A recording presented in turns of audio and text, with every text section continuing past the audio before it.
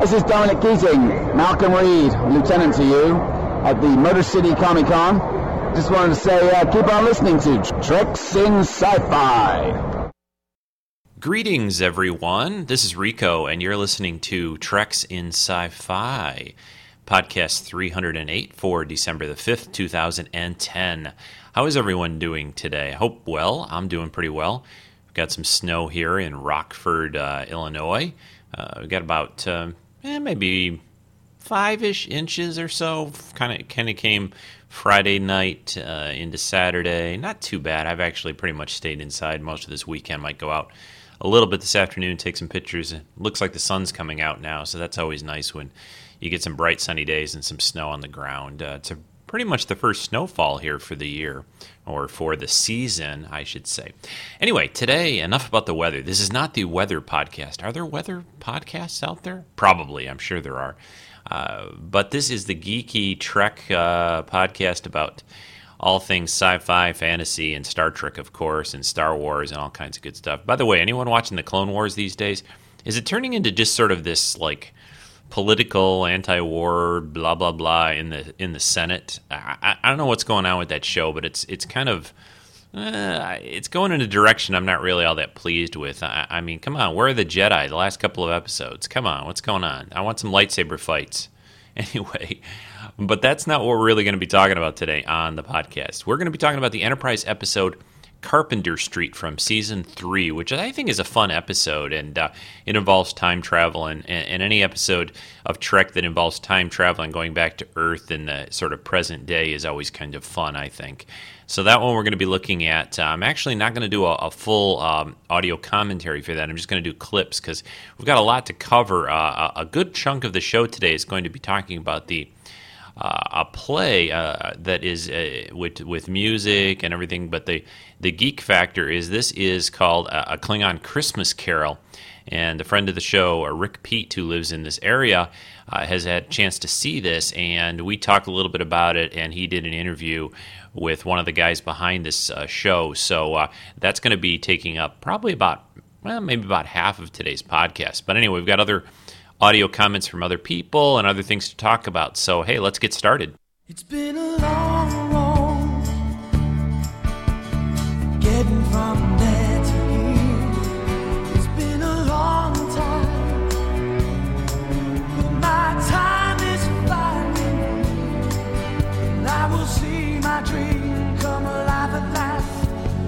I will touch the sky, and they're not gonna hold me down no more. No, they're not gonna change my mind, 'cause I've got faith of the heart. Go where my heart will take me. I've got faith to believe I can do anything. I've got strength of the soul. No one's gonna bend or break me. I can reach any star. I've got faith. I've got faith. Faith of the heart.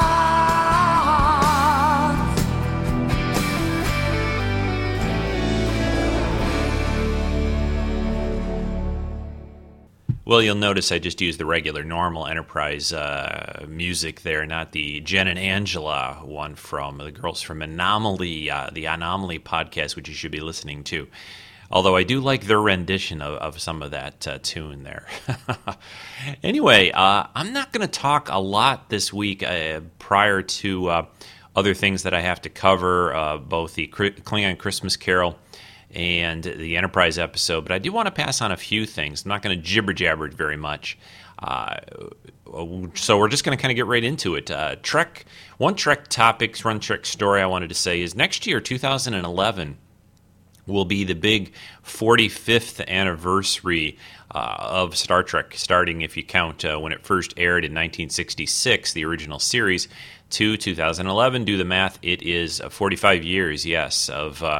And I can still remember other anniversaries, the 25th anniversary. Leonard Nimoy and William Shatner did a two-man kind of tour around the country, 25-year anniversary, which was of course, about 20 years ago now. And I remember I saw that in Pontiac, at the Pontiac Silverdome in Michigan. I saw the two of them, which was cool.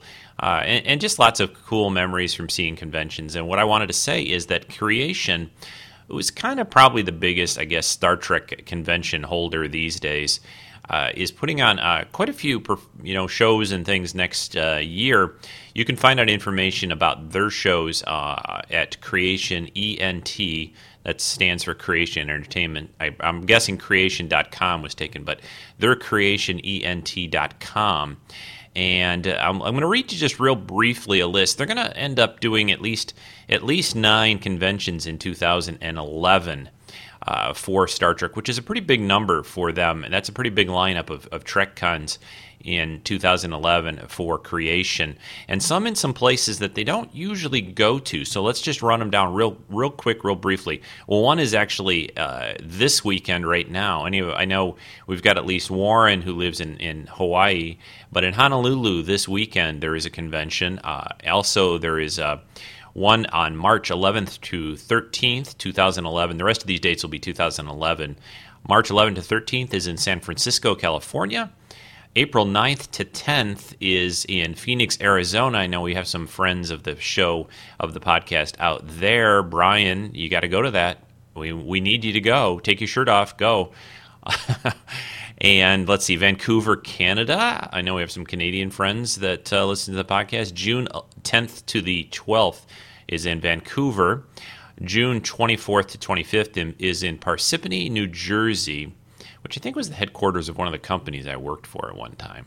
Anyway, July 15th to the 17th is in Boston. Boston, it's going to have a Trek. Oh, that's a terrible accent. I can do a pretty good Boston one, actually, but not right now. So July 15th to the 17th is in Boston, Massachusetts. July 29th to the 31st is in Nashville, Tennessee.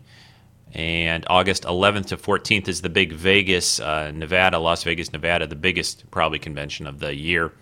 And from September 30th to October 2nd, they're doing another one in Chicago, Illinois. It looks like Nichelle Nichols. I quickly looked that one up. Who knows? Maybe I'll still be in this area next year. Oh, my goodness. That's hard to think about right now. I needed a little tea after that, thinking about that anyway. So there's the lineup of Creation Cons coming in 2011. So I think, there's going to be hopefully a pretty good smattering of them around the country. And maybe if you've never been to a convention that, you might want to think about going, the 45th anniversary. It's kind of a little too bad that they didn't have they're not going to be able to have the next Trek film out in 2011 at the 45th anniversary. It's going to come out, of course, in June of 2012. Not a lot more to report on that. They're still working on the script, blah, blah, blah, yada, yada. So we're not going to talk too much more about that. But I did want to get that Trek information out there. And now we're going to segue right away, because, again, I have a lot to cover on this week's edition of the show. We're going to segue into, there's going to be 2 things that were done over Skype that you're going to hear next. The first thing, Rick Pete and I got together on Skype yesterday morning and talked a little bit about, kind of briefly about this Klingon Christmas Carol, kind of introduce the whole thing to you. And then the next part, that I think is about 10 or 15 minutes worth of Rick and I talking. And then another 15 or so minutes of Rick Pete, that is, interviewing Christopher Kidder, who is, like I said, one of the guys behind this performance that they're doing. The reason I'm kind of talking about this quite a bit is it's also the one that Rick Pete saw is in the Chicago area, and I'm going to try to get to that. I haven't seen it. I wasn't able to go. He saw it over Thanksgiving weekend, and I was home, of course, that weekend, but I'm going to try to go in a couple of weeks and see it myself. So without any further ado, here is Rick Pete and I talking, and then we'll go right into the interview with Christopher Kidder that Rick did. So here we go.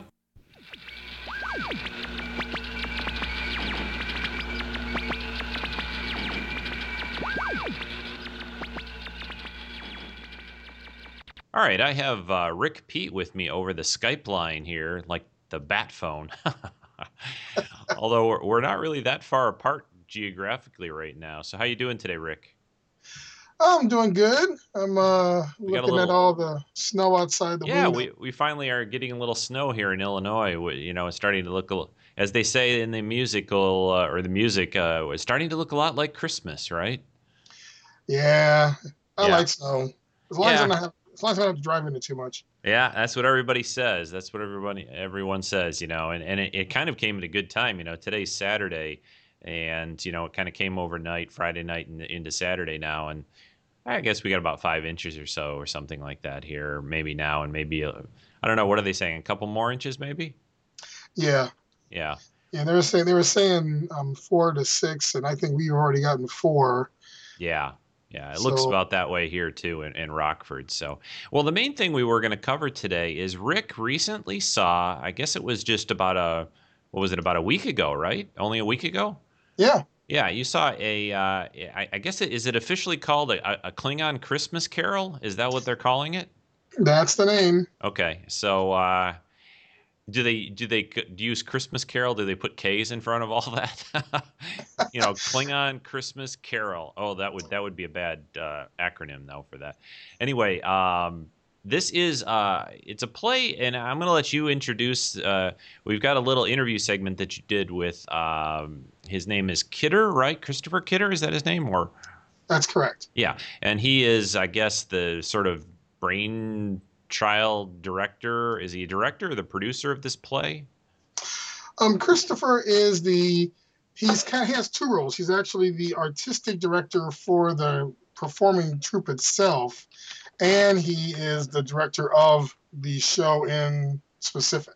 Okay. So Okay, I got it. So anyway, you saw this Klingon Christmas Carol. I guess I'll let you talk about it for a minute or two, and then we'll play on the podcast here the interview you did with Christopher. But tell us just briefly a little bit about the show, and how long it's been going, and where people can learn more, I guess. And that'd be great. sure. Well, I had this opportunity. A friend of mine who runs another website asked me if I would review this play for their site, and What site is that? What site is that, Rick? It's called ChicagoPride.com, Okay. and so they asked me to do it. I said fine, and then my friend who asked me knows that I do a lot of stuff with Treks and Sci-Fi, so he said, "Well, you do the interview, you can use it for both sites." And I said, "Okay, Yeah, that it's sounds great. good." Yeah. So he hooked me up with free tickets, which was awesome, and then a phone interview, which I did over Skype with Christopher. It turns out they've been doing this in the Twin Cities in Minnesota since 2007. Okay. And what they did was they took a Christmas Carol, and which is actually it's really a story as opposed to a play, and then they converted it to a theatrical production entirely in Klingon with a focus that was Klingon. So, it's not about Scrooge and the 3 ghosts trying to, make him a more charitable human being and care for his fellow man, because, Klingons would care less about that. What it really is about is Skuja, who is a coward and a money changer on the Klingon homeworld, and the 3 ghosts, the 3 spirits of Kahless, come to him to try to make him into a honorable and courageous warrior. So they go back, they follow the same kind of path. They go back to his past, Right. and they show sort of how he got to where he is, and they go to his present where they see his son or his nephew, Yeah. Vred. And then Kahless of Yet to Be, which was very awesome. Shows him how things are going to end up if he doesn't change his ways. Uh-huh. So as you're watching the play, it's very, it's recognizable, but the details are different. Right. But Right. the play was done very well. It was all in Klingon. And Right. there was- They actually went through and did the whole thing in Klingon. And go ahead. And they have sort of like a monitor of some kind with subtitles for the audience. Yeah, they had a huge, they had a big screen. Imagine like a film, white screen, Yeah, and imagine it's only maybe 3 feet tall, but it's about maybe 6, 8 feet wide, and they hang it from the ceiling, from the top of the theater right. over the stage. Yeah. So as you're watching what's going on stage, all you have to do is look up a little bit, and you can see the English translation of the Klingon as they're speaking. Now I have to say, it would. Did you find how did you find watching something like that? Was it distracting? Did it? How did that feel and to you to see a play like that? I found it actually not distracting at all. Yeah. Because I know the story, I could watch the action, and even though I don't know Klingon as well as I would like, I could still, there's some words I know and things like, but I Right. could follow the action and then just look up real quick, scan it wasn't like a word for word translation all the time. Right. Sometimes it was more of this is what's going on in the scene. Yeah. And then you get that, and then you get lines, the key lines from the actors. Yeah. So you could read that and then watch the scene, and you can pretty much know what's going on. It's really a funny play. There's a lot of humor in it.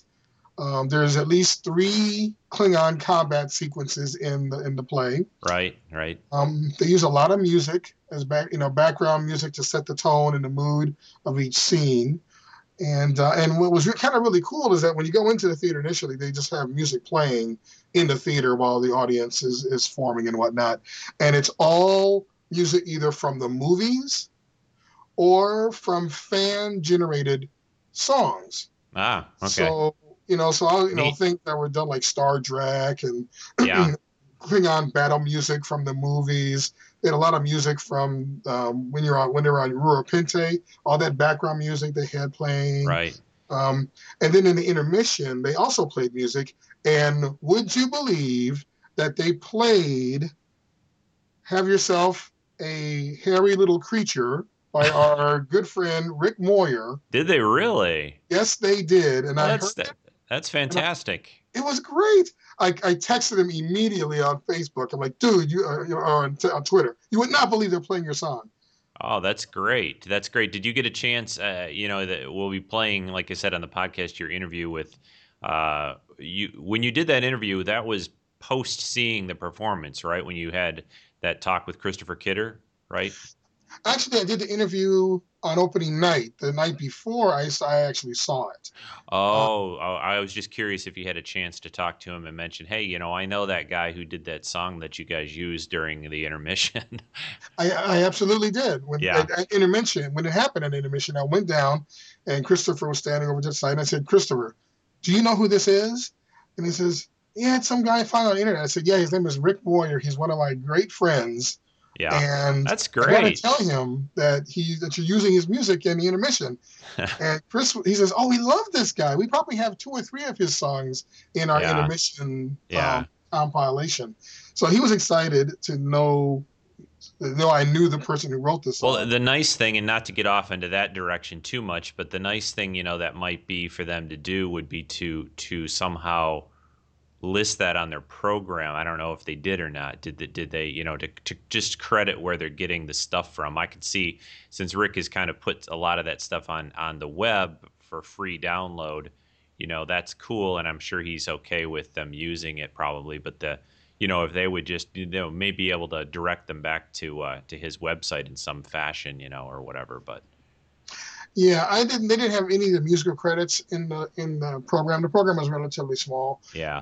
but I will mention it to Chris when I send him an email. Yeah, That that might be good. I mean, I know they have a website. Why don't you mention it now where you can learn more about them and then maybe they could list that stuff on their website even. Yeah, they have their actual website is cbtheater.org, and that's theater spelled with a TRE at the end. Okay. And that's the primary theater troupe's website. And it talks mostly about what's happening over in Minnesota, but it does discuss the new troupe that he's formed here in Chicago. Right. And so they do talk about the production and a little bit of the history. And then there's also some WGNTV.com has a scene that was enacted on their morning show on it was Friday morning, and you Yeah, can see that. yeah, right. I think there's I put a couple clips up on the forum. I think yesterday about the show or sometime recently, and one of those I think may have come from WGN. I think, but they and then it's playing where again in the Chicago area, and I know there's another website I think you can get tickets at and all that good stuff. Yeah, you can get tickets. It's at the Greenhouse Theater. The website is greenhousetheater.org. And it actually used to be called the Victory Garden Theater. It's in Lincoln Park, not too far from DePaul University. There's parking, with about a block away. And it's a very nice space. It holds about 300 people. And the night I was there, I'd say it was about half full. Every night it was full. And it's And playing through almost to Christmas, right? Is that correct? The one in Chicago is playing till when? till the 19th of December.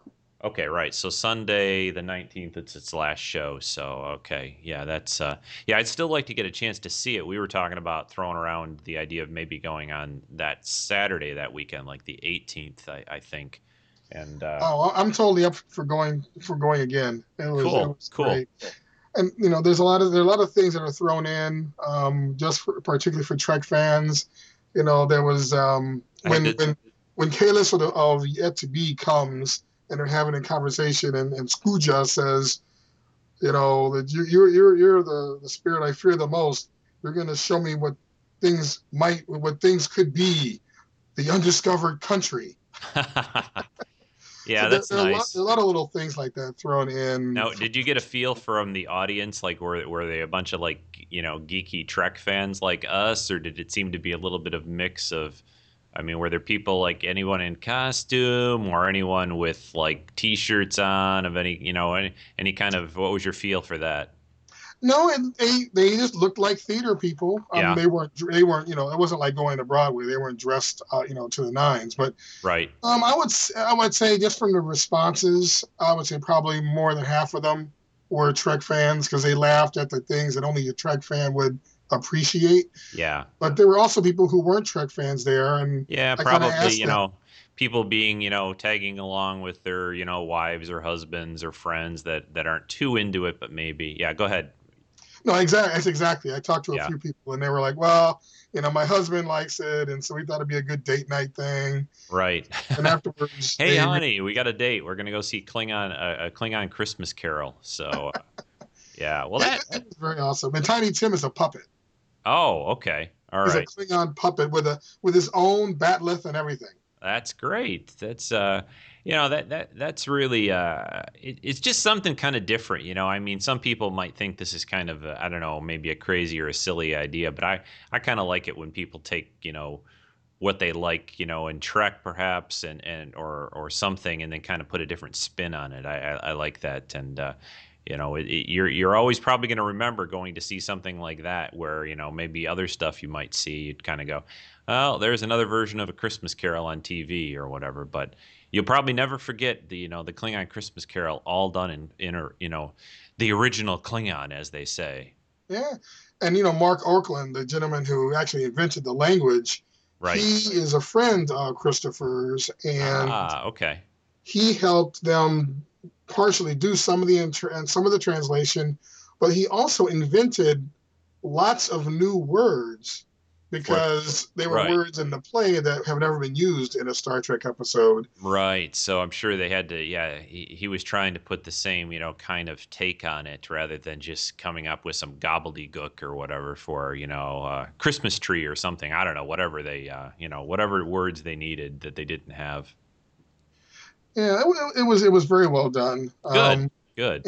At the end when Scrooge supposedly buys the huge goose for the Cratchits, instead he sends some boy on the road who should be participating in the year games, and he's not. And the boy says, "I don't have a batleth," and so he says, "See that shiny, humongous batleth in the window?"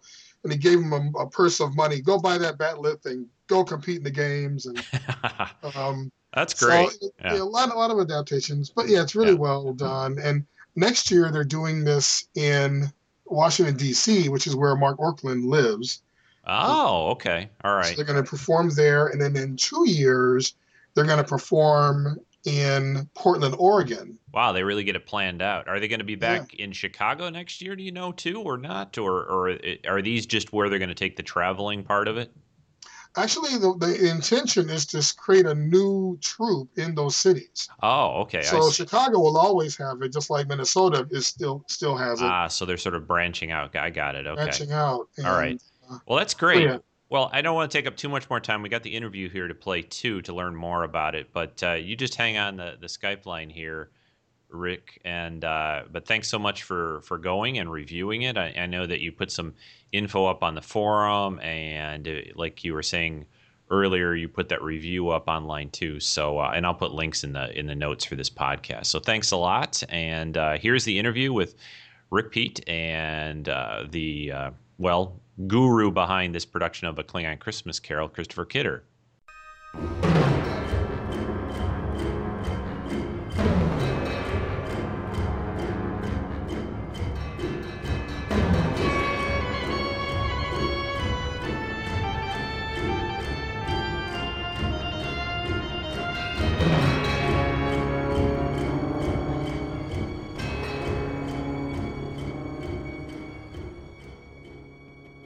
I'm here today with Christopher Kidder, the director of the play A Klingon Christmas Carol, which recently actually will be opening tonight at the Greenhouse Theater Center in Chicago.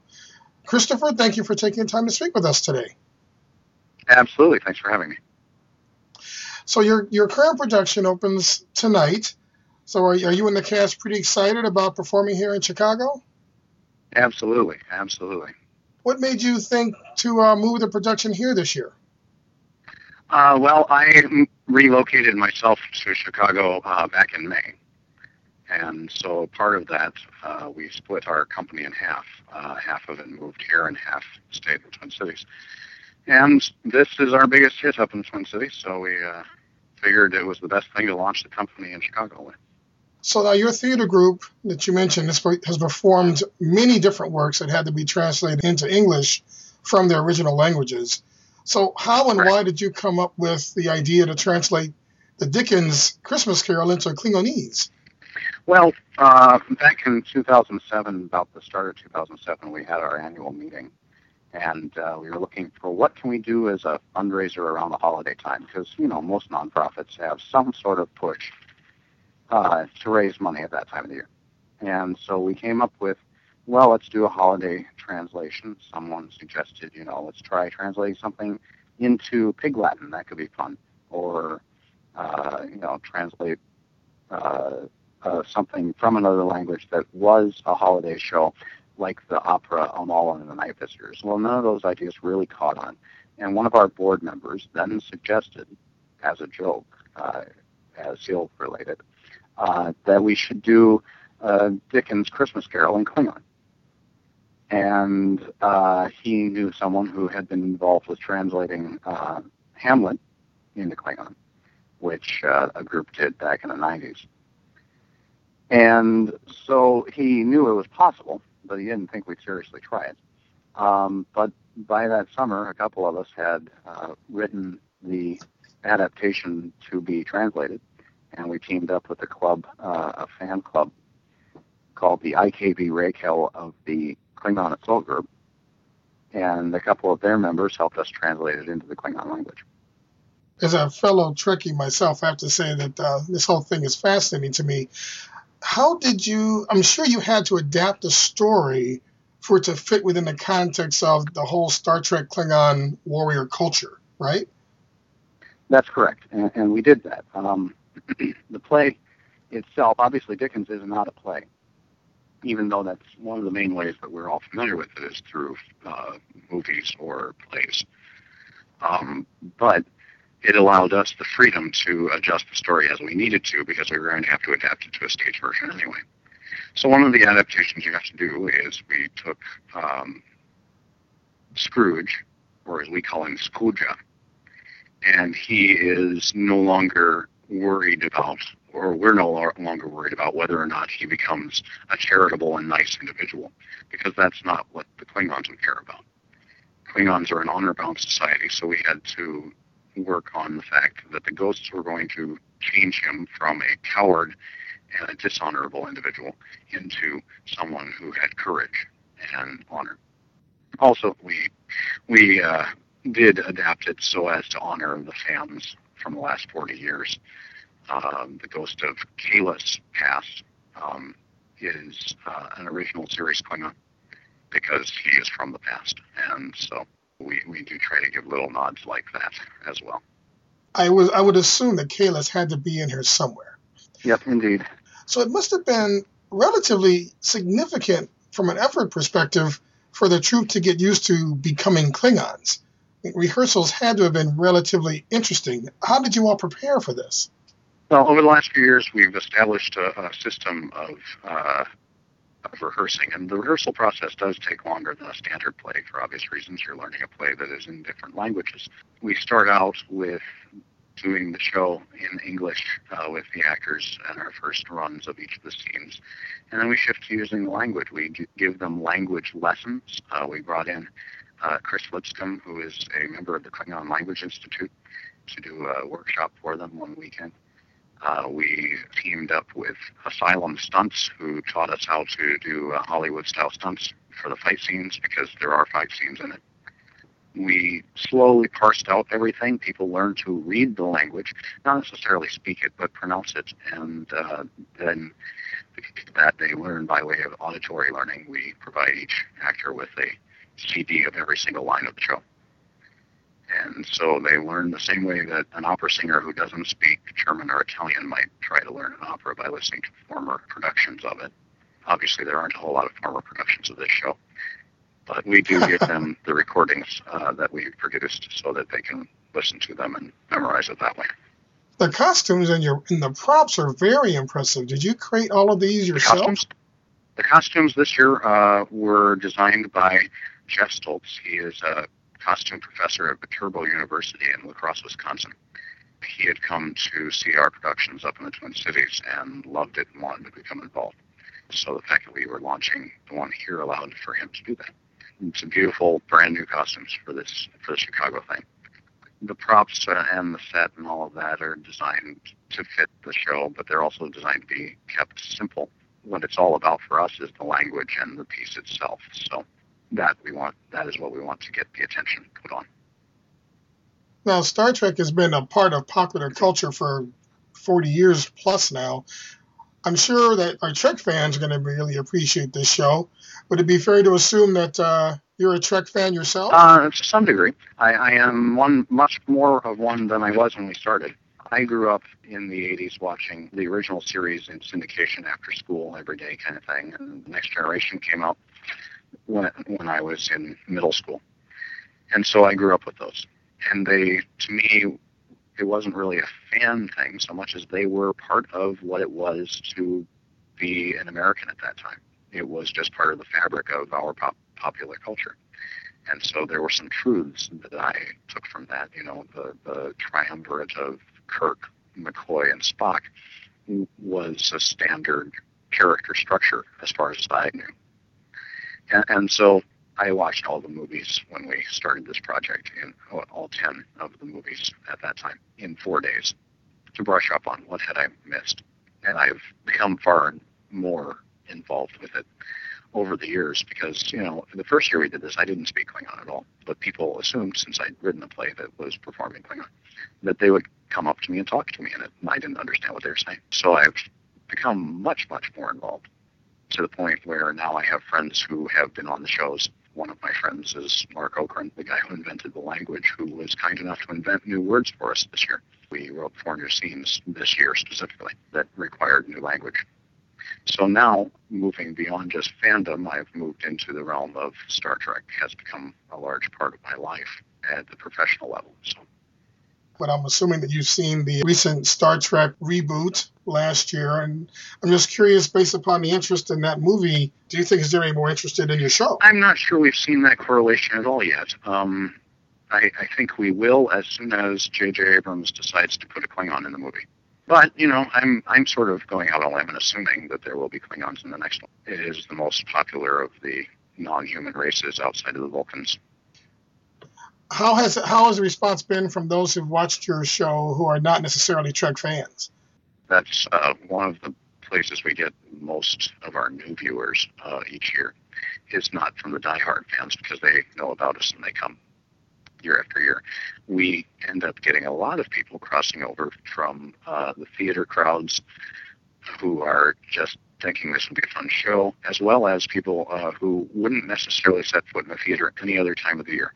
We sort of see this as a show that brings people in that wouldn't see theater because they think they don't like theater, but this is odd enough that they just go, wow, that's weird, okay, I'll go check that out.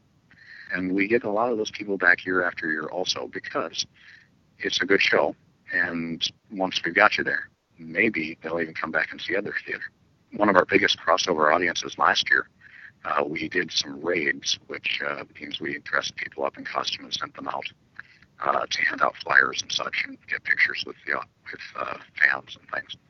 We did that at Vikings games last year in Minnesota, and our biggest new influx of audience members were Vikings fans. And so we've done that at the Bears games here, and we'll continue to. And we expect to get some of them in as well. When it comes down to it, and Patrick Stewart said this once in an interview that's on one of the Blu-rays of the old Star Trek movies, that sports fans and Trek fans actually have an awful lot in common, at least behavior-wise. They'll dress up in the uniform of the thing they're enjoying. They'll often paint their face and put on makeup. And they'll shout really loud and emphatically for the things that they support. So I've either just described a football fan or a Klingon fan. There are similarities that will get them into the theater as well. You mentioned other performances and other programs that you might be doing. So tell me a little bit about your theater group. Is it Comedia Beauregard? Yeah, Is that correct? Beauregard. It literally means theater that's beautiful in expression. What we do is we do translation works. It means that, for instance, we've done The Jeweler Shop by Pope John Paul II, which he wrote before he was Pope and when he was still an active playwright and actor. He wrote it in Polish. We've done a number of plays from Spanish.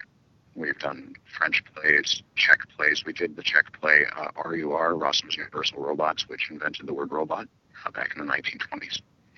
We have done a number of things that push the boundaries of what are translation. We once commissioned a ballet choreographer to create a ballet based on a Nietzsche essay. And we often do a project called Masterworks, in which we commission new plays based on works of art, paintings from different museums, and translating those into works for the stage. We basically have been doing that for 10 years now in the Twin Cities, and half the company is still operating there. And then we'll launch with this here, with the Klingon show, and then we have a Masterworks scheduled for March at Gorilla Tango. That will be the Museum of Bad Art plays, which we've done in the Twin Cities before, but we are having some Chicago playwrights treat some of those works of art as well. So, Christopher, as the artistic director for the troupe, what drives your play selections? Well, a couple of different things. First one is just looking at what would be interesting to do, what has not received a new translation recently, or what plays are out there that have been translated that need to be seen in an English-speaking society. When it comes down to it, most of the Western theatrical canon prior to Shakespeare and then even afterward is actually not English-based. You get the Greek plays that started everything off, the Roman plays that followed, you get Italian and French plays, there's Strindberg and Ibsen from Scandinavia, there's the Russian plays of Chekhov and so on, and all the French plays of Moliere and Feydeau and all those who came afterward. And so there's so much out there from other languages, just in the established canon. But there's also so many new plays being done around the world that we feel those things shouldn't be missed. And so we find what those plays are that resonate from other countries to us, and we look at them. That's number one. Number two is, we are a business, even though we're a nonprofit business, we are in the business of trying to get people in. And so we do try to choose projects that will appeal to people who aren't necessarily normally theater goers, because it's sort of our duty to make sure that the theater audiences continue to grow. Well, Christopher, I really appreciate you taking time out of your schedule to speak with us today. I wish you much success with the show, or as a fellow Klingon would say, kapla. Kapla, success and honor. Chris's show, A Klingon Christmas Carol, is currently performing, or will begin performing tonight, at the Greenhouse Theater Center, which is at 2257 North Lincoln Avenue in Chicago, about 2 blocks south of Fullerton. Tickets are available at 773-404-7338 or from greenhousetheater.org. If you're looking for more information, please visit their website at www.cbtheater.org. That's theater spelled with T-R-E, not T-E-R. And again, Christopher, thank you for your time, and I'm sure tonight will be a great success. Thank you so much.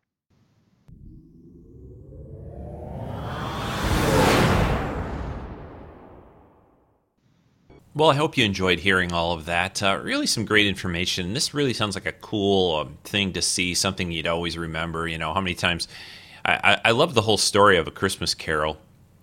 So, I've seen movies and performances before, but seeing it in Klingon would be just, pretty cool, I think.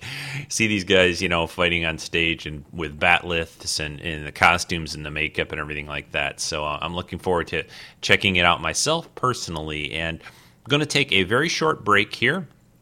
I'm going to come back and announce the winner to our contest. I'm going to get that out of the way, and then I'm going to go right into the discussion of the Enterprise episode, Carpenter Street. So I'll be right back.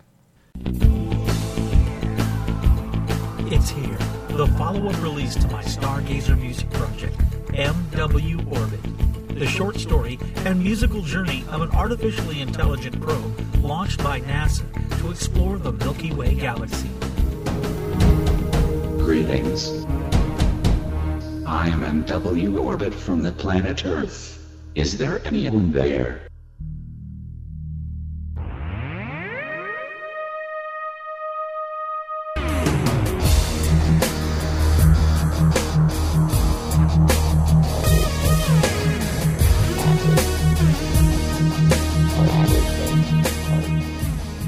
To purchase your copy of MW Orbit, head on over to mw-orbit.com to listen to samples, download your free bonus song, and purchase your digital instant download from CD Baby.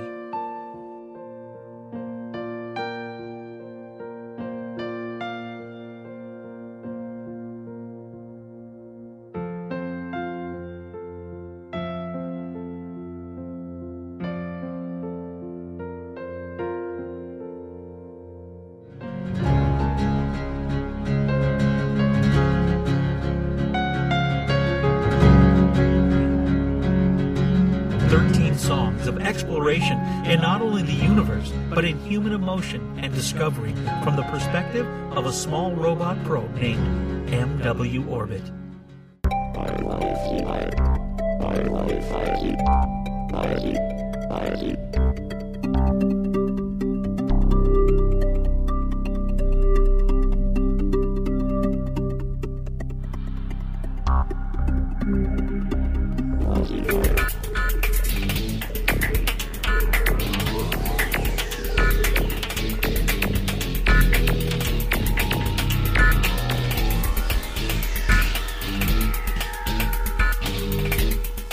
MW Orbit, the short story and musical journey. Get your copy today at mw-orbit.com.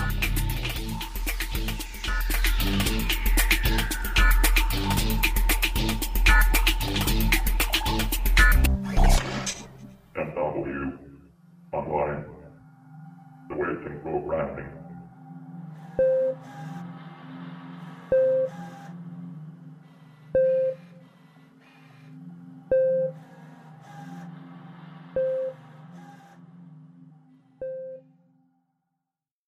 Okay, yeah, everyone should check out Rick Moyer's new project, the MW Orbit musical project. You can get that stuff at CD Baby, and I'll put links in the podcast notes, and there's, you can always follow what Rick said on his promo there. So now we're going to get into first announcing this contest. I have a giveaway. Somebody was kind enough to email me and has a giveaway set for the first season of Space 1999. I announced this contest on last week's podcast, and got some entries from you guys that listened.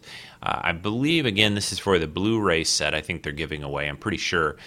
It may just be DVDs. It wasn't quite clear on the email that they sent me, but I said, hopefully everyone who entered here has the ability to play Blu-ray discs. Anyway, the way I'm doing this, I don't have all my dice and stuff with me here in the apartment. I went to random.org, or I'm at random.org, and I have a list of the entries right here. There's actually only 9, so your chances are not too bad, if you entered this. So what I'm going to do is I'm going to click on this random number generator. I've entered in the numbers 1 to 9.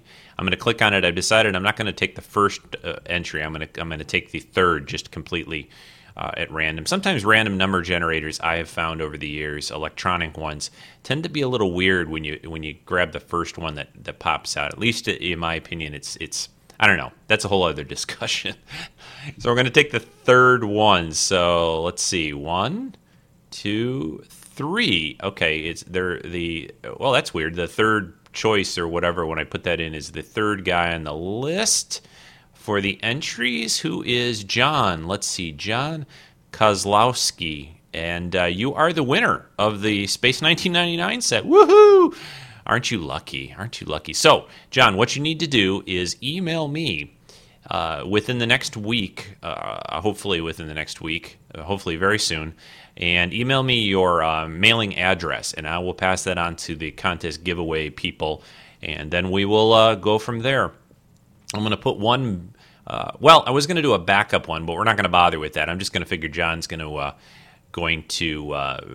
get back to me. So, John, it's all up to you, man. And I'll have a backup one here on a piece of paper, too, just in case he doesn't get back to me. And if that happens, I'll just contact someone else, I guess. So, all right.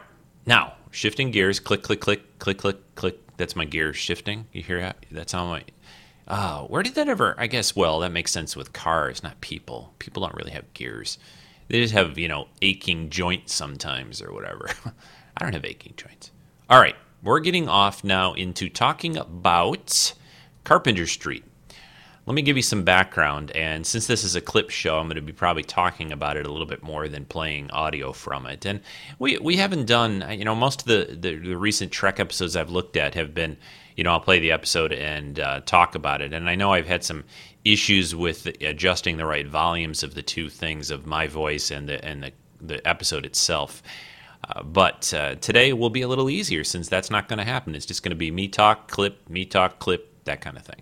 So, Enterprise, which again, I really, love this series. I wish it had gone on more than 4 seasons, but that's the situation. So, this episode, a summary, I guess a brief summary of it is, the Xindi have figured out a way and have gone back in time on Earth to about the year 2004, which just so happens to be around the same year that this episode of Enterprise was filmed appropriately. Pretty much I think every Trek series has done this. The original series did it with Assignment Earth. They've done this in each one, and it's always, like I said, fun, I think, when they do this. And I think I've covered most of these type of episodes. Anyway, Carpenter Street was written by Rick Berman and Brandon Braga, directed by Mike V'ger, who is a pretty seasoned regular director of Enterprise. This episode involves Daniels, the time-traveling future guy, who comes back and kind of, talks to Captain Archer, several times throughout the course of the series about different things. He says that they've picked up an anomaly where there have been some Xindi that they've detected in Earth's past, and he wants to send Archer and one other person back in time to see what's going on and hopefully get them out of there. And they give them these little time little tags that they basically can stick these little tags on the Xindi and whatever else equipment that they might have back there and get it all sent back to the present era of Enterprise's era. So, and of course, season 3 was the season arc with the Xindi building that weapon to try to wipe out Earth. Mostly because they were worried, they had found some prediction of Earth being, the destroyer of their race, so they were sort of doing a preemptive thing. But that's sort of a side topic here. Of course, Archer decides to take T'Pol, because, Vulcans, of course, fit so well into Earth's past, and they don't really bring that up in this episode very much. T'Pol has the advantage, unlike Spock when they went back in time. T'Pol's kind of got hair that she can kind of cover up her little pointy ears with, so that doesn't come into play as much. But this is just a fun episode. It's kind of a serious one little along the lines of little side trivial notes. Or things you may not realize. This is like one of the only episodes of Trek or Enterprise that ever got like a TV 14 rating.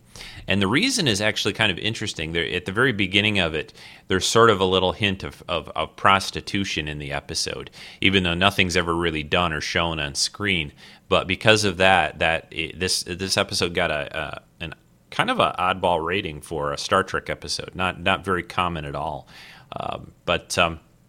So that probably gives you enough background before we get into the clips, and which is what I'm going to do. Oh, the other thing for me, at least personally, about this episode that's kind of fun is they go back in time. It's supposed to be set on Carpenter Street, or also the bigger general area is it's supposed to be set in Detroit, Michigan, which, of all the towns and all the cities to pick out of the country, of course they set it in Detroit, but the episode of since Enterprise was not filmed, it was filmed out in L.A., they did not, of course, do a location thing for this episode. That would have been way too expensive to take everything and everyone to Detroit and film some things there. They'll do that for movies, but TV shows tend not to do that too much.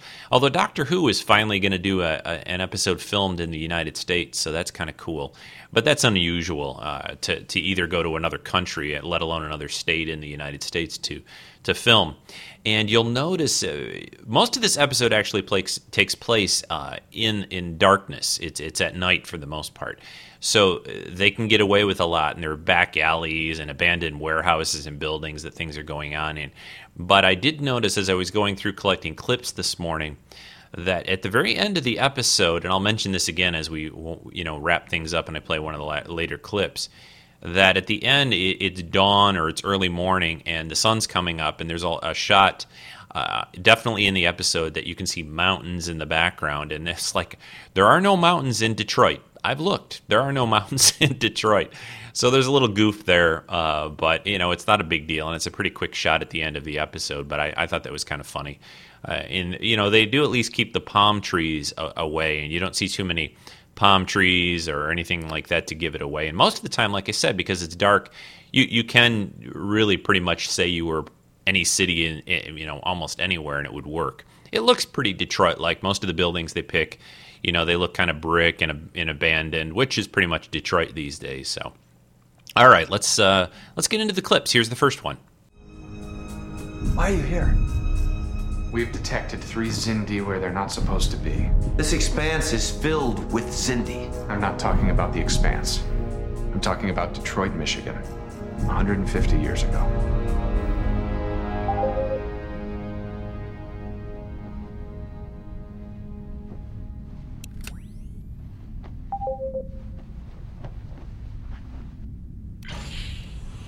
Sorry to get you up, but this couldn't wait.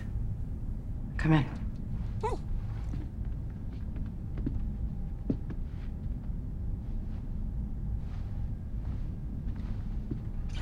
I just had a visit from Daniels. I think all your doubts about time travel are about to go out the window. Meaning? Daniels and his team have discovered 3 reptilians on Earth in the early 21st century. He wants to send us back to find out what they're doing. Us? He told me I could bring one person, no more. If Daniels is the time traveler he claims to be, why doesn't he find out for himself? It took him a long while to get permission to interact with me. There are clearances. He said it would take too much time. I would think he would have all the time in the world. He said the 3 Xindi traveled to Earth from our century. They've been there for 2 months. They're not sightseeing, T'Pol. We have to find out what they're up to. How are we supposed to accomplish this? He wants us to meet him in the command center at 0800 tomorrow.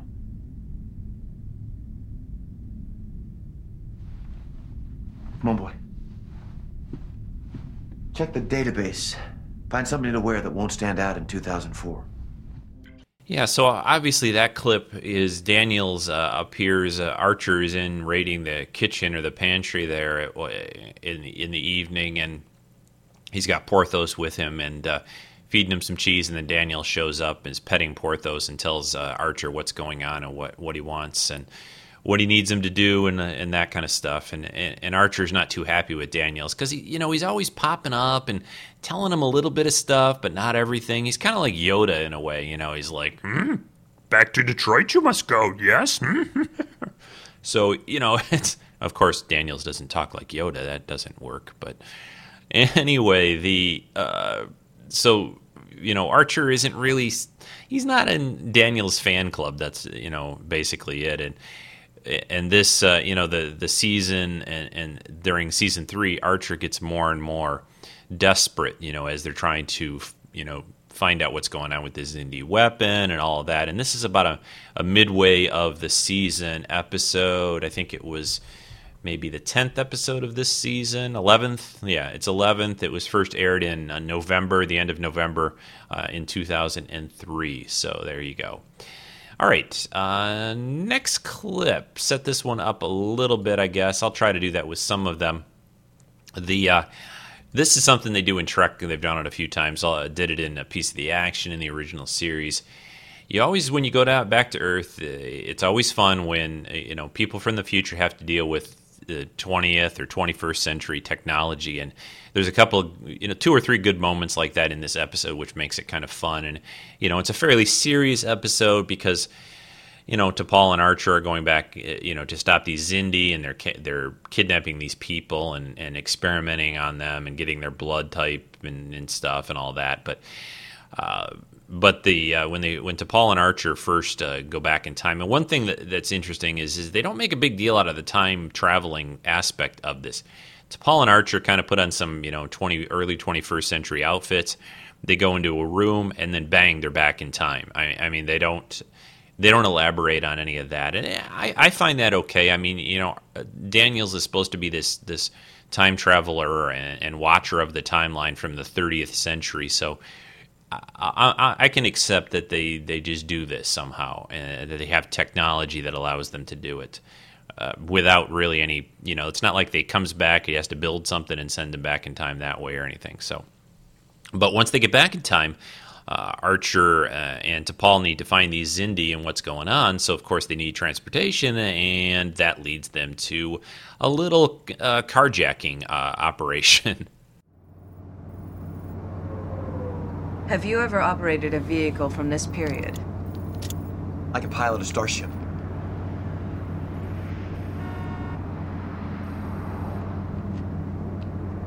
R&D 234. I suggest you begin with 2.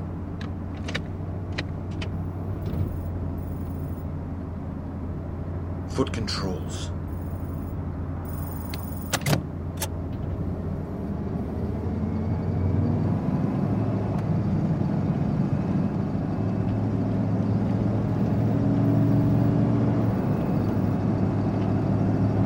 I don't believe you've activated your external lighting.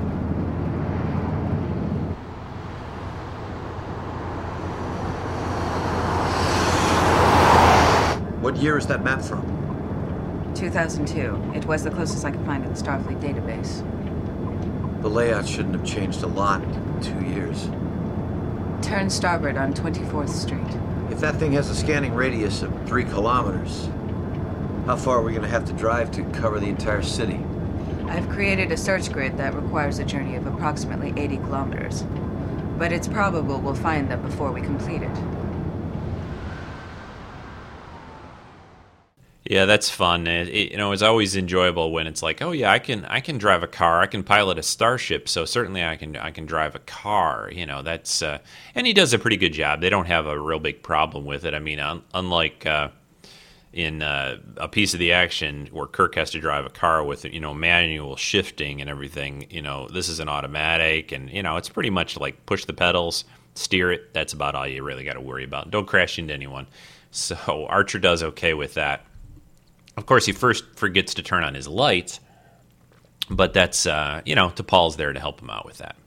The next clip introduces the sort of main character from the past, Earth character, not one of the Xindi. This guy's name is Loomis, and let's see, he is played by Leland Orser. He turns up as a guest star. Oh, Matt Winston is Daniels, just so you know.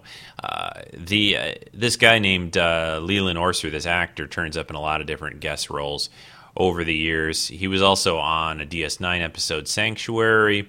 He was also in DS9's The Dice Cast and Voyager's episode Revulsion. So he's a pretty, he's had several parts on guest roles on Trek. What I wanted to mention here, though, the character, his name is Loomis. For some reason, there are a lot of references, little kind of sneaky little references. For some reason, they reference the original 1978 Halloween film, which I looked at just this past Halloween on the podcast. The title, for example, Carpenter Street, they used, or that came up, they got that from, that's not really, that I know of, a street in Detroit. There may be one, possibly. I don't know all the streets there, but I've never really heard it. And it seems to be a fairly busy street or a big street. Anyway, they used the name from John Carpenter for the name of the street that all this action kind of takes place on. Loomis, of course, this guy that's collecting these people for the Xindi, is a reference to Dr. Lewis, who was played by Donald Pleasance in Halloween. Lawrence Stroud, who's another person in the past, is a reference to Laurie Stroud, who was the Jamie Lee Curtis character. And then Loomis also talks during the episode about someone named Mr. Myers, which is a reference to, of course, Michael Myers, which is the main, bad guy in Halloween. So lots of things. Loomis also drives an old station wagon, kind of like the one Michael Myers drives when he escapes from the insane asylum in Halloween. So for some reason, they decided to use Halloween to have some fun and slip some references in. And they're all pretty subtle, but hey, if you need character names and things like that, why not? Mind the past. So the next clip, let's see, we're at clip 3. And yeah, so the reason I mentioned all this is this next clip, I believe, introduces the character of Loomis, who is not the most moral and good guy to be representing the year 2004 in Earth's past. We've decided to compensate you for the final 3 patients in one payment. Well, that's not what we agreed. You said I'd get paid for each one. Bring us the last 2 blood types, and you will be compensated. We should wait a while. A few more days at least. There was something on the news. Cops are starting to get complaints that people have gone missing. We can't wait a few more days. We need the last 2. Look, as soon as they figure out that all these people here have been to the clinic, it won't take a rocket scientist to point the finger at me. Then I suggest you finish your work quickly. Look, I don't know what you guys are up to, and I don't want to know. It's not my business. But the cops don't take kindly to people who help terrorists. I gotta be real careful. We will double your fee for the final 3, but the last 2 must be here by tomorrow. Double. Tomorrow. Yeah. All right. I'll have them here by tomorrow.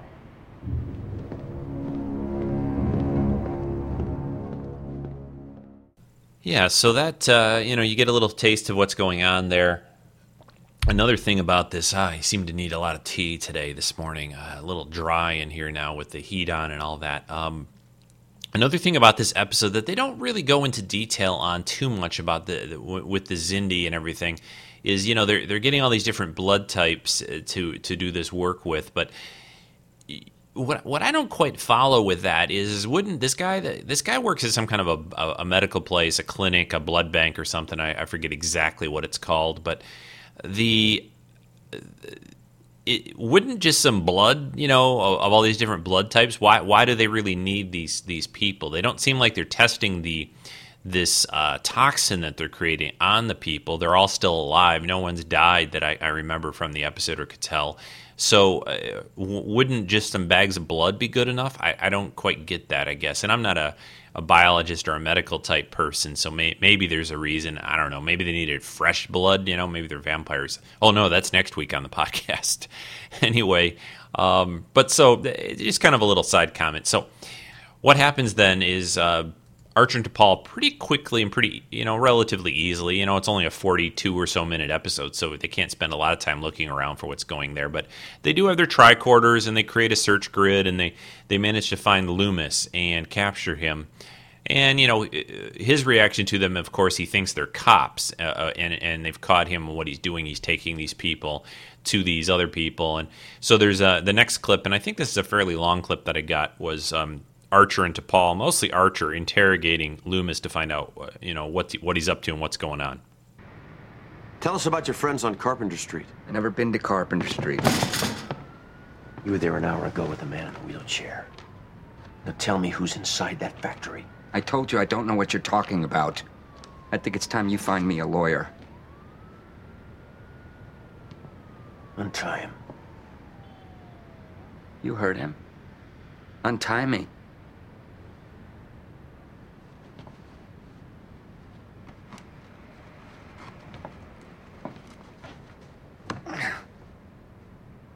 That's better.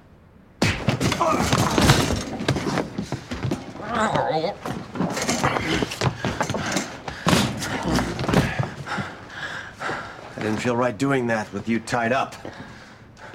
Carpenter Street. You're not allowed to hit me. Untie him again. No. Wait a minute. I don't know who he is, I swear to God. A doctor, maybe. Says he's working on a vaccine, experimental. He doesn't have approval or something like that. So he needed me to bring him people. Does it seem logical to you that legitimate medical research is being conducted in an abandoned factory? I thought about that. Just tonight, I thought maybe he's some kind of a terrorist. But I swear, if I knew that for a fact, I never would have agreed to help him. In one individual, we've managed to find the worst qualities of this era. Greed, violence, moral corruption. But he said he wasn't going to hurt anybody. I just saw them an hour ago. They were all okay. How many? 5. No, 6. The wheelchair guy was number 6. How did this doctor find you? I told you I work at the blood bank. He wanted someone from every blood type. 8 blood types, 8 people. He figured I had access to that kind of information. Did he also figure that you'd have no compunctions about abducting people? What's he paying you? $5,000 apiece. Double for the last 3. Is that what human life is worth in the 21st century? I told you, he said he wasn't going to hurt any of them. What does he look like? He only calls me on the phone. I saw him a couple of times, but he stays in the shadows. He's kind of tall. That's all I can tell you. Why don't you let me go? I swear to you, I will never do it again. You are going to do it again. That is, if you have any hope of staying out of prison. What are you talking about? These 2 files, AB positive and B negative, they're the final 2? Yeah. Well, then you're looking at your next victim. A healthy male with B negative blood.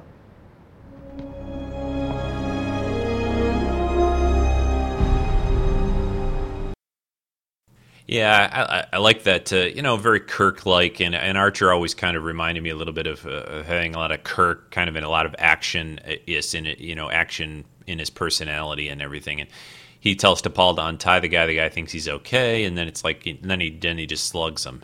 And he's kind of a wormy little guy anyway, so Archer's it's pretty easy for him to intimidate him a bit, and the guy kind of starts spilling his guts at that point and leads them on to the Xindi, and then they realize, conveniently enough, that one of the blood types they're still looking for happens to be Archer's blood type, so he uses that as a way to get into the place where the Xindi are working with the other people that are unconscious there and figure out what's going on. So that's where all that leads to. And the next clip, the next one is another fun scene, one of the other fun scenes in this. They also, I don't think I got a clip from it, but they also got some money from an ATM at one point in this episode.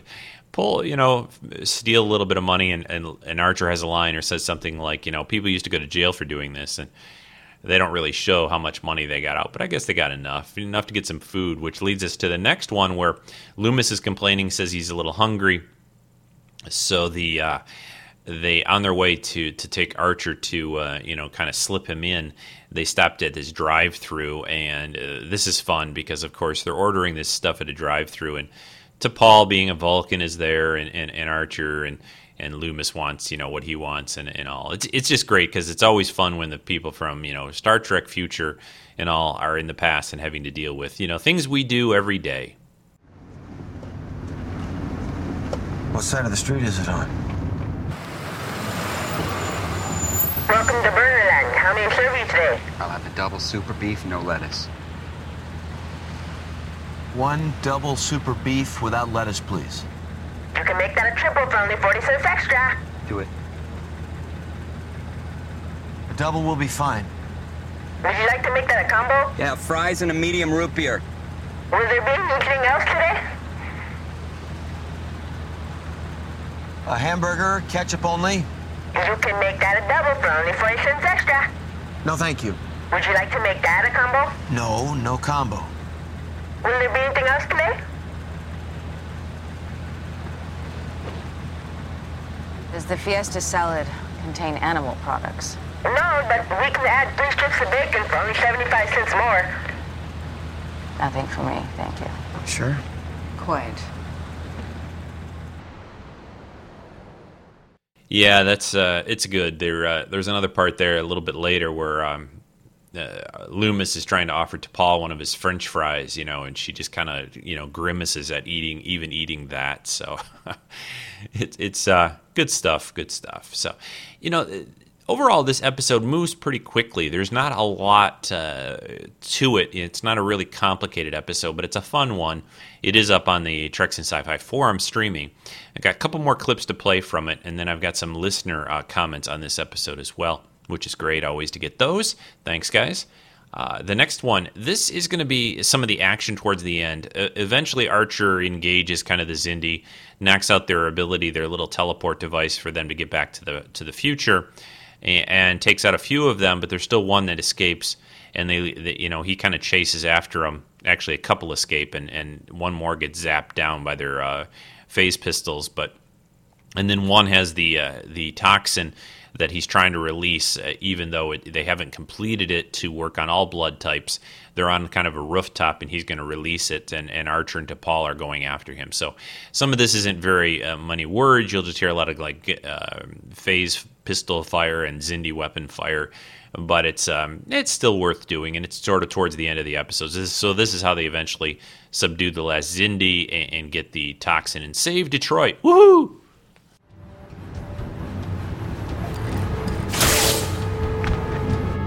He's trying to release the toxin. We've eliminated his only means of returning to his own century. Perhaps he has no other choice. If he's trying to destroy humanity, he's not going to be able to do it with that. They only modified the virus for 6 blood types. If they can infect 3/4 of Earth's population, it's unlikely humans would pose a threat to them in the future. Let's hope he can't see in the dark. Keep laying down fire.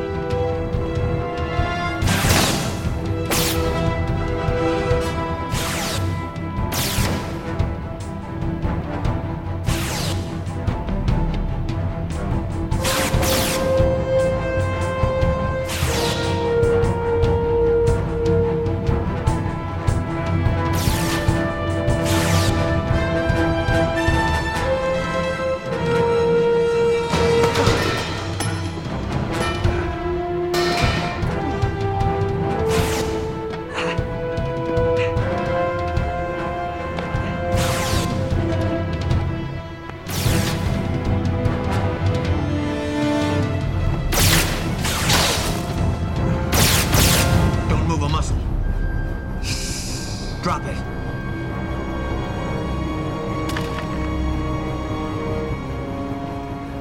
Why a second weapon? Where were you going to take it? We won't allow you to destroy us. Your species is doomed.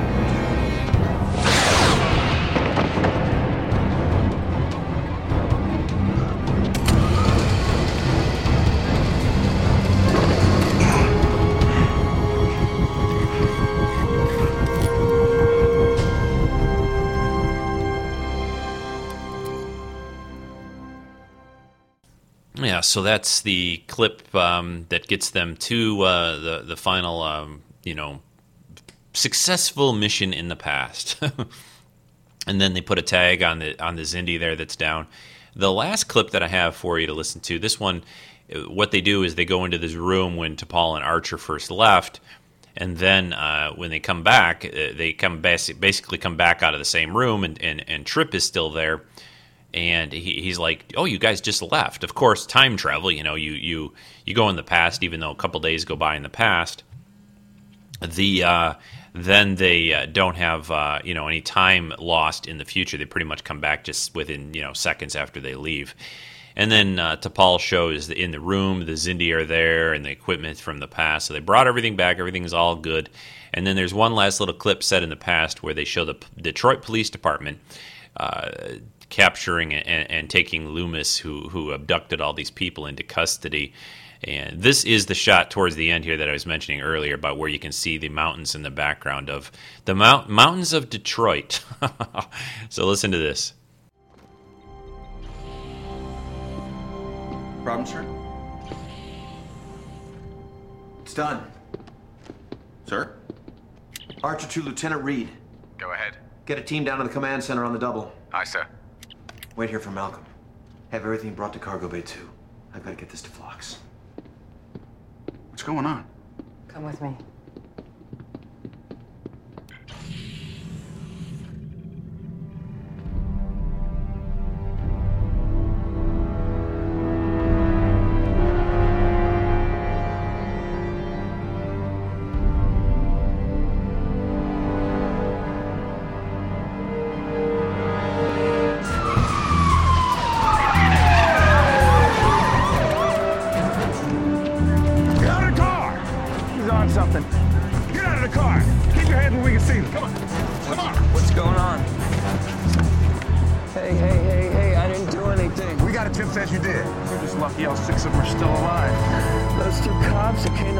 They offered me a deal. That's the only reason I helped them. I don't know what you're talking about. Get them out of here. Those creatures, the lizard people, they're around here somewhere. You gotta find them. No problem. Get right on that. Be careful. Be careful. They got ray guns. Yeah, ray guns. Got it.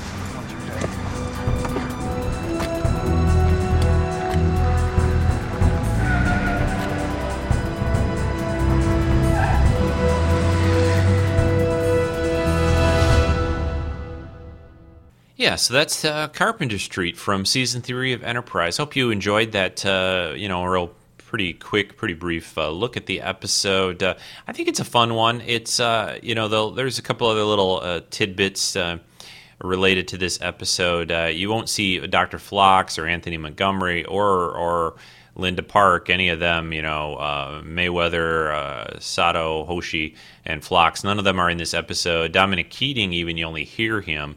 So most of the regular cast is not here. It's obviously mostly just Archer and T'Pol in Earth's past for this particular one. There's but again, it's a fun episode. The civilian costume that Jolene Blaylock was wearing, T'Pol, was auctioned off at the It's a Wrap sale and auction. Anyway, there's lots of fun things in this episode. I like the ones where they get to go back in the past. It's kind of a little fish out of water kind of a setting and everything. So I've got some listener comments, quite a few actually, and I'm going to have to save a couple for next week. But we're going to play at least the Carpenter Street related ones. But first up, before the Carpenter Street related comments, I'm going to play one from Kenny. He's been doing some catching up listening to the podcast lately. And that will be coming up right now. Hey Rico, this is Kenny from California. I'm also a host of Knights of the Guild podcast. Just throwing a little plug in there. I'm actually sending you this audio message because I got a new job and it's some distance away from my house. And I've been catching up on your Treks and Sci-Fi podcast along with lots of other people's podcasts. I've just really fallen behind. And I just wanted to tell you how much I enjoy your latest podcast. I've listened to, I think it's from number 298, which was the Skype call, which was fantastic. It's so much fun to hear, especially since all you guys are my friends. I talk to you online constantly. And it was so much fun to hear your guys' thoughts, and I so wish I was there. to join you guys, but it was fun to listen to. Then I listened to 299, which was your Mrs. Rico podcast, and I laughed so hard all the way to work. Made the traffic so much more bearable, and I really appreciate it. You guys are funny duo, and I really enjoyed that. Then I didn't watch the number 300, the Jim's podcast, but I listened to it, and that was a lot of fun to hear other people's ideas of what movies and TV series they think are those hidden gems, and that was a lot of fun. And then I listened to Peak Performance, which was fantastic. That was your guest podcast with Rick. Such a fun episode, and Rick is always good when he comes in as a guest host, so that was really, really enjoyable. Then I did Collectibles, which was a lot of fun. That was 305. I'm a huge collector, as you know, as I sent in a piece for that. So that was fun to hear other people's thoughts on collecting. And then I listened to your 306, which was Change of Heart, which is one of my favorite DS9 episodes with Jadzia and Worf. Found it very interesting. I had no idea that Terry Farrell wanted Jadzia to die at the end of this episode. So I always enjoy your commentary because I always learn something new. Even though I'm a huge Star Trek fan, I still learn things, which is always nice. Then I listened to a 307, which was your road show, and that was a lot of fun, very enjoyable. I would hope you would do those more. I don't know how dangerous it is driving and talking, but I just like it because it's very personable. It's like we're sitting next to you in the passenger seat and we're just having a geek conversation back and forth, and that's a lot of fun. And I do want to make one comment on that show. You did mention Clone Wars and how you kind of haven't been thrilled with Season 3. I have to agree with you. I don't know what it is about Season 3, but I don't know. Season 1 was fun because it was new. Season 2 was incredible. I think the majority of the episodes were hits all the way. And with Season 3, they've been definitely hit and miss. And I think they've had more misses than hits. Not that it's bad. I mean, any Star Wars is better than anything on TV. But after such a stellar Season 2, I was kind of disappointed in where Season 3 has gone. It's been more political intrigue and less fighting and less character development, and the fact that they're bouncing around the timeline, which is kind of crazy because Zero's in jail one moment, then he's out of jail next episode, and he's back in jail another episode. It's just kind of jarring when you're trying to figure out character development, and I don't know if that's the reason why I am not loving every single episode like I did with Season 2. I know they say they have big stuff coming up, so I am looking forward to seeing where it goes. But I just wanted to let you know that you're not the only one who's kind of on Season 3. I guess that's going to do it. Keep up the great job. I can't wait. I'm actually listening to further back podcasts. Like I said, I fell really, really behind. So I've really been trying to catch up, and you don't realize how much you miss something until you start listening to it again, because that's how I feel with the Treks and Sci-Fi podcast, is that you get so caught up in your life and you let podcasts fall to the side, but then you listen to them and you're like, oh, this is why I listened to it in the beginning, because it's so fantastic. So thank you so much for keeping me occupied during my long commute into work every day. I enjoy listening to all your little tidbits, behind the scenes info. Everything you have to offer is fantastic, so I really appreciate it. All right, I guess that's going to do it. Take care, Rico. Bye. Oh, thanks, Kenny. I'm so glad that I'm helping out on your long commute that you have now. And I know exactly how you feel about, when you don't, things, you've only got so many hours in the day, and other things start to intrude, and then you finally listen to something, or you do something you haven't done in a long time, or watch something and get caught up. Yep, I feel the same way, bud. So I'm glad that you've been enjoying the podcast. I always try to keep it, variety and mix it up as much as I can. One comment related to your talk about the Clone Wars, I briefly touched on that at the beginning of this podcast. Yeah, and I even saw this weekend's most recent one, which was all about, the Senate trying to pass this appropriation for getting they needed to get all this huge loan, 25%, and they're like unregulated banking, and what gets me about this, and I'm with you, I still enjoy Star Wars and I enjoy these things to a degree, but here's what's really getting to me about all this Clone Wars stuff, and I hope people will send in other audio comments, and maybe we can do another Clone Wars kind of roundup here at some point in the future. But isn't this show mainly geared towards like kids, kind of? you think kids are enjoying these episodes? If adults can't, are kind of meh on these recent episodes that they're doing, what do they think kids are thinking about these things? Like this one where Padme was, talking to the Senate, and they were trying, these bounty hunters were kind of going after her, and there was a little action. But I'm just thinking, like, a 10-year-old kid, like, for example, my wife Lynn, one of the teachers she works with, has a boy, and he's about 8 or 9, and this kid loves Star Wars. He is a huge, he just loves this. When he comes over, he's come over to our house a couple times, and he sees my basement with my lightsabers and all that stuff. His just eyes just light up and glow. He loves it. And I know I've heard that he really likes Clone Wars, but I cannot see him sitting down and really enjoying these recent episodes of the show. So again, you don't have to have every show with, Jedi fighting, a lightsaber swinging, but I'm not understanding this. I can see them slipping in now and then, this kind of stuff, but there's been a good maybe 4 or 5 like this, poisoning the food supply on this planet and whatever. I don't know. All right, that's enough about that. Now we're going to go back to talking a little bit more about Carpenter Street. Thanks again for your comment, Kenny. And we've got Mike Feathers on the forum who he's got some comments here about this episode of Enterprise. So take it away, Mike. Here we go, Mike, from a rather snowy London. Well, it's pretty much melted now, so not as snowy as it was, but certainly had a cold few days. Just going to make a couple of comments about the Carpenter Street episode of Enterprise. I'm not going to make too many, and it's because I'm in the rather odd position of I'm talking about something here that I wasn't particularly fond of when I saw it. I haven't gone back and rewatched it again. It may be something I'll do, but I'm not sure I'm going to find the time in the next day or so to do that. But it is one I remember from original airing. It's one I remember being a little bit disappointed in. The thing it put me in mind of at the time, and it's probably not a complimentary statement in itself, was the whole Galactica 1980 series, where they tried to insert Cylons and Vipers and Colonial Warriors and things into modern day as it was then United States, which was a bit of a hash of a program, really. Didn't do a lot for me at all, and was a disappointing end to the original Galactica as an attempted revival or whatever it was. This episode of Enterprise pretty much did the same for me.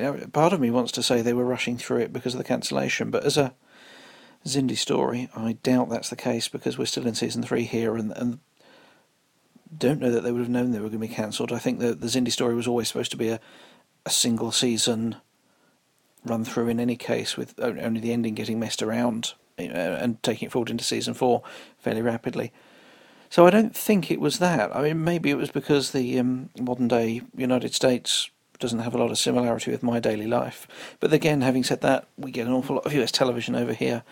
I pretty much know what the televised US is like. I probably don't know what the real US is like, but certainly as portrayed on television, which is what this was trying to do after all, then I'd say I'm pretty familiar with that. But just something in it didn't really work for me. I'm normally a fan of the time travel stories. I like time paradoxes, trying to work out who, what, when, where, and why, and this cancelling that out, etc., etc. When they took Voyager back to present day Los Angeles or wherever they did that one with the time ship, Dr. Guinea's mobile emitter, that one worked quite well. I really quite enjoyed that. That was a fun. These sort of series, I normally find them fun when they do this sort of thing. Again, Deep Space Nine, obviously going back to the time of Kirk and the Tribbles, was really fun, but also going into their past, our future, and the Ghetto for the Unemployed, or whatever that storyline was. Again, I thought that one worked really well, had some interesting things to say, but just something about this Enterprise one didn't really do it for me, I'm afraid. But I know I've said I'll send you a comment for the last few weeks on various things, and I've always missed the deadline, so even though I've not necessarily got anything positive or anything so positive to say on this one, I thought I'd share my views with you anyway. Perhaps I should go back and look at it again. I'll let you know if I change my mind when I do so, or if the podcast reintroduces me to some features of it that I've clearly forgotten about at the moment, then so much the better. I look forward to listening to it. Thanks. Well, thanks, Mike. Appreciate your comments. And yeah, quite okay. And, if this one didn't really grab you this episode, that's quite okay. And again, I can understand that.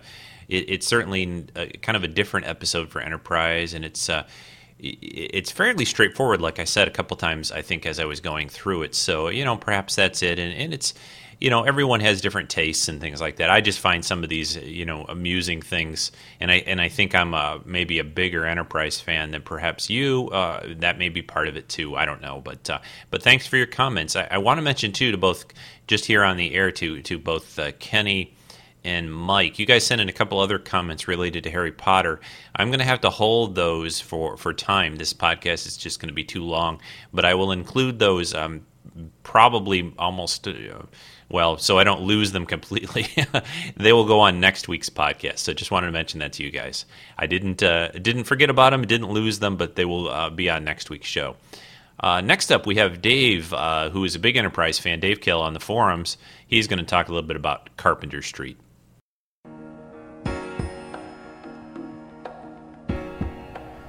Hi Rico and Treks and Sci-Fi fans. Hey, good pick for an Enterprise episode. This idea of starting Carpenter Street with no familiar actors was genius. I remember when this episode first came on thinking, hey, what happened to Enterprise? And almost turned it off. It wasn't until the opening credits that I realized that something was up. I like Trek episodes that are set in present-day situations because we get a chance to see how our heroes deal in our day-to-day world. This whole story takes place in one night. It begins as Archer is up late in the gallery for a midnight snack with Porthos. And suddenly, the feature guy shows up and tells him there's some real bad trouble brewing back on Earth, and Archer is the only guy with the experience to deal with it. Oh yeah, and he can take a friend. Archer and T'Pol step through a door into our time, and the plot kicks up to a faster pace with the urgency that the Xindi have nearly completed another superweapon. We don't know how long they've worked to set up a bioweapons lab, or find a willing human accomplice with the knowledge and skill to kidnap victims according to blood type. But using an average guy who stole patients' records from a blood bank certainly did make for a more interesting story. By this third season, Archer and T'Pol had become a good team as they raced through Detroit like a couple of well-seasoned cops. And Archer has become a lot less diplomatic as demonstrated with his interrogation of the bad guy when caught at his apartment. T'Pol too shows how cool and lethal a Vulcan can be by blocking her prisoner's every attempt to escape, even with a wicked Emma Peel kick to the head before she has to stun him in the car. After the shootout with the Xindi, the crisis is averted, the sun comes up, and Detroit's finest show up to haul this poor schmuck away. This episode gets extra points because the mess they made didn't just magically disappear, as we see back at the ship the confiscated lab equipment and 3 dead Xindi. I gotta say, I wish Enterprise had run for 7 years, because I'm sure we would have seen more Romulans. Well, that's all for now, guys. Rico, thanks for featuring this most excellent Enterprise episode this week. Be seeing you.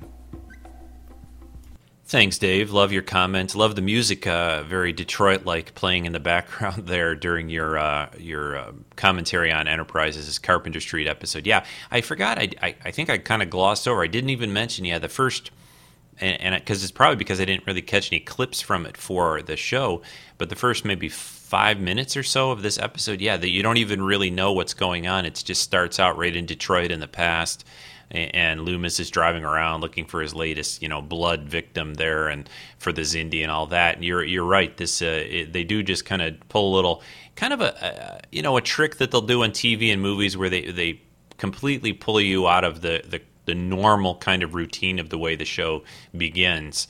Every show kind of have its own little formula after a while, and that was kind of neat. I like that. The only thing I was wondering about when you mentioned I'm not sure this all took place in one night. I had a little trouble following it, even watching it again this morning. It seemed like it was more than one night, but maybe it was. I don't know. Not a big deal. But again, I know you're a big Enterprise fan, Dave, so I'm really glad you could, you had some time to send in a comment about the episode. And it is, make sure you watch for those mountains of Detroit at the end when, like you say, Detroit's finest pull up and haul Loomis away. All right, we've got one more clip, and this I think I'm going to save for the very end of the show because I think this is Rick Moyer's clip, and he's got a little song attached to the end of it. So we're going to save this, and I'm going to kind of wrap up the show before we play that one. But before I wrap it up completely, a couple comments. One, you can always find out stuff about the podcast at treksinsci-fi.com, podcast notes, donation links, all kinds of good things over there. In the forum, please check that out and join. I wanted to make mention of one thing. If you have tried to join the forum, and I've had quite a few people try recently, most of the time in order to do that, you have to reconfirm that registration back via your email. So please make sure you check your email. Sometimes it even ends up in your spam folder.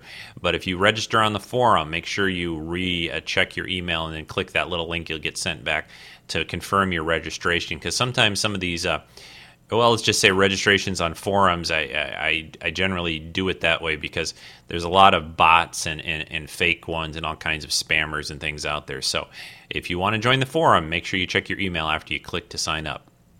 And sometimes it'll take maybe a few hours to get that before it'll show up in your box. I have to do that sort of manually, just so you know. So next week, I am going to be looking at the big subject of vampires. Actually, I just watched the most recent Twilight movie last night, which was pretty good, Eclipse. And I'll be talking all kinds about, where they came from to begin with in literature and in movies and TV appearances. It's going to be a big show, lots of different interpretations of vampires in entertainment, let's just say, to simplify it over the years. And so that's next week. In 2 weeks, it's going to be a guest podcast with Dan and Tim from the forums. Are going to be looking at the TV show Chuck, and that's going to be a lot of fun. If you'd like to send comments in, your comments about Chuck, you can always send those to me, treksf@gmail.com. Audio comments in MP3 format is best. Stereo MP3 is the best way to send those via email, and then I'll forward those comments on to those guys. I think that's going to do it. I'm going to take us out here with Rick's comments about Carpenter Street and what he has to say, and then taking into a song, getting us into the holiday mood, I think. So thanks for this, Rick, and I will talk to everyone in about a week. Bye. Hi, this is Rick Moyer from Aberdeen. How you doing, Rico? How's everybody doing at Treks in Sci-Fi Land? I hope you're doing well. Hey, I wanted to make a couple of quick comments on Carpenter Street. Enterprise. It's just an amazingly well put together TV program. And this in particular episode had so many wonderful points in it. What I liked is they used the actor from Voyager who was the crazy holodeck guy. Remember that? Or the crazy holo guy? Anyway, they use him as one of the main characters, the guy that goes out and gets the patients for the Xindi. I thought that this episode was just really cool. I think any time that Star Trek came into our time, like, the episodes where they would come to Earth during our time, just are really fascinating and fun because you get to see the characters in a different element, and it's always really nice. So it was fun to see Archer drive a pickup, and it was cool to see T'Pol, trying to figure things out. I love the scene where they pull up to the drive-through. That's just classic stuff, and who can beat that? It's just amazing things. So anyway, I thought that this was one of the best Enterprise episodes in the Xindi arc, just because they came back to Earth, and it was fun to see them in a different element. So I liked it. Out of 5 stars, I give this one a 4 stars rating. Good stuff for Enterprise. Now that it's December, we can play Christmas music now, and why not play some Trekmas music? Because we can. You can go over to christrocks.com/merrytrekmas, and you can download for free the Merry Trekmas album with a couple bonus songs I did last year, and really enjoy the season. And I wanted to play one of my favorites from the album for you right now, and just wish everybody a Merry Christmas, Happy Holidays, and I hope you have just an awesome holiday season. Bless you, and enjoy this great Trekmas song. On the first day of Christmas, Starfleet gave to me an honorary Academy degree. On the second day of Christmas, Starfleet gave to me 2 dilithium crystals and an honorary Academy degree. On the third day of Christmas, Starfleet gave to me 3 holodeck visits, 2 dilithium crystals, and an honorary Academy degree. On the fourth day of Christmas, Starfleet gave to me 4 hats like Guinan's, 3 holodeck visits, 2 dilithium crystals, and an honorary Academy degree. On the 5th day of Christmas, Starfleet gave to me 5 huge pack-lets. Things that make us go. 4 hats like Guinans, 3 holodeck visits, 2 dilithium crystals, and an honorary Academy degree.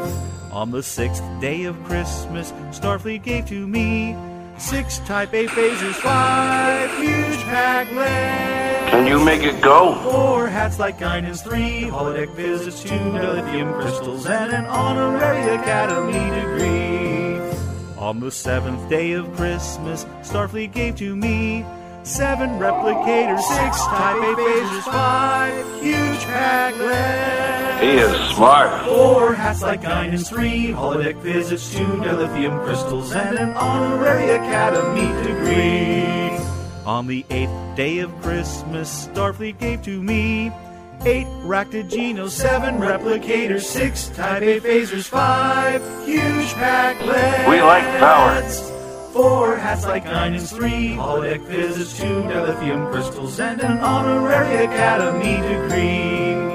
On the 9th day of Christmas, Starfleet gave to me 9 Vulcan mind melts, 8 Raktagenos, 7 replicators, 6 Type A phasers, 5 huge pack-lets. We are far from home. 4 hats like Guinans, 3 holodeck visits, 2 dilithium crystals, and an honorary Academy degree.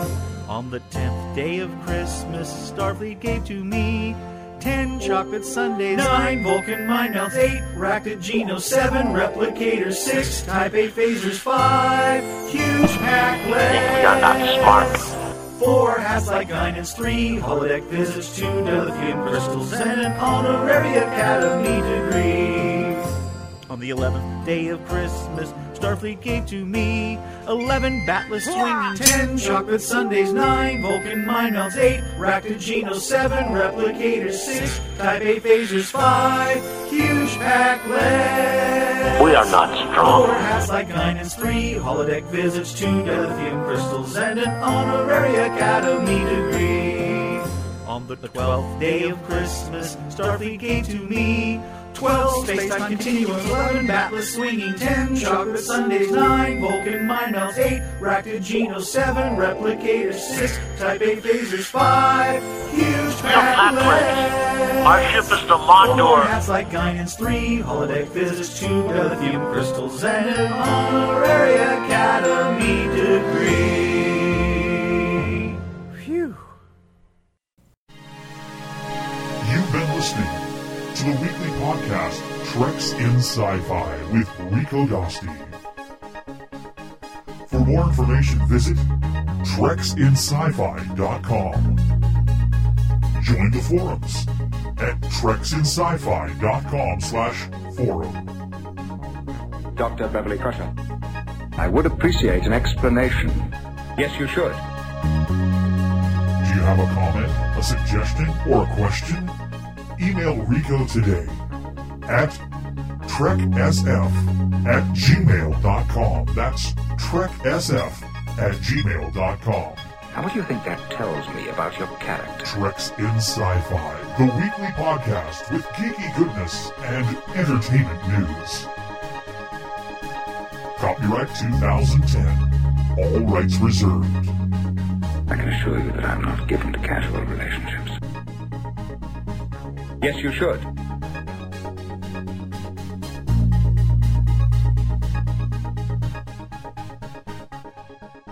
Goodbye.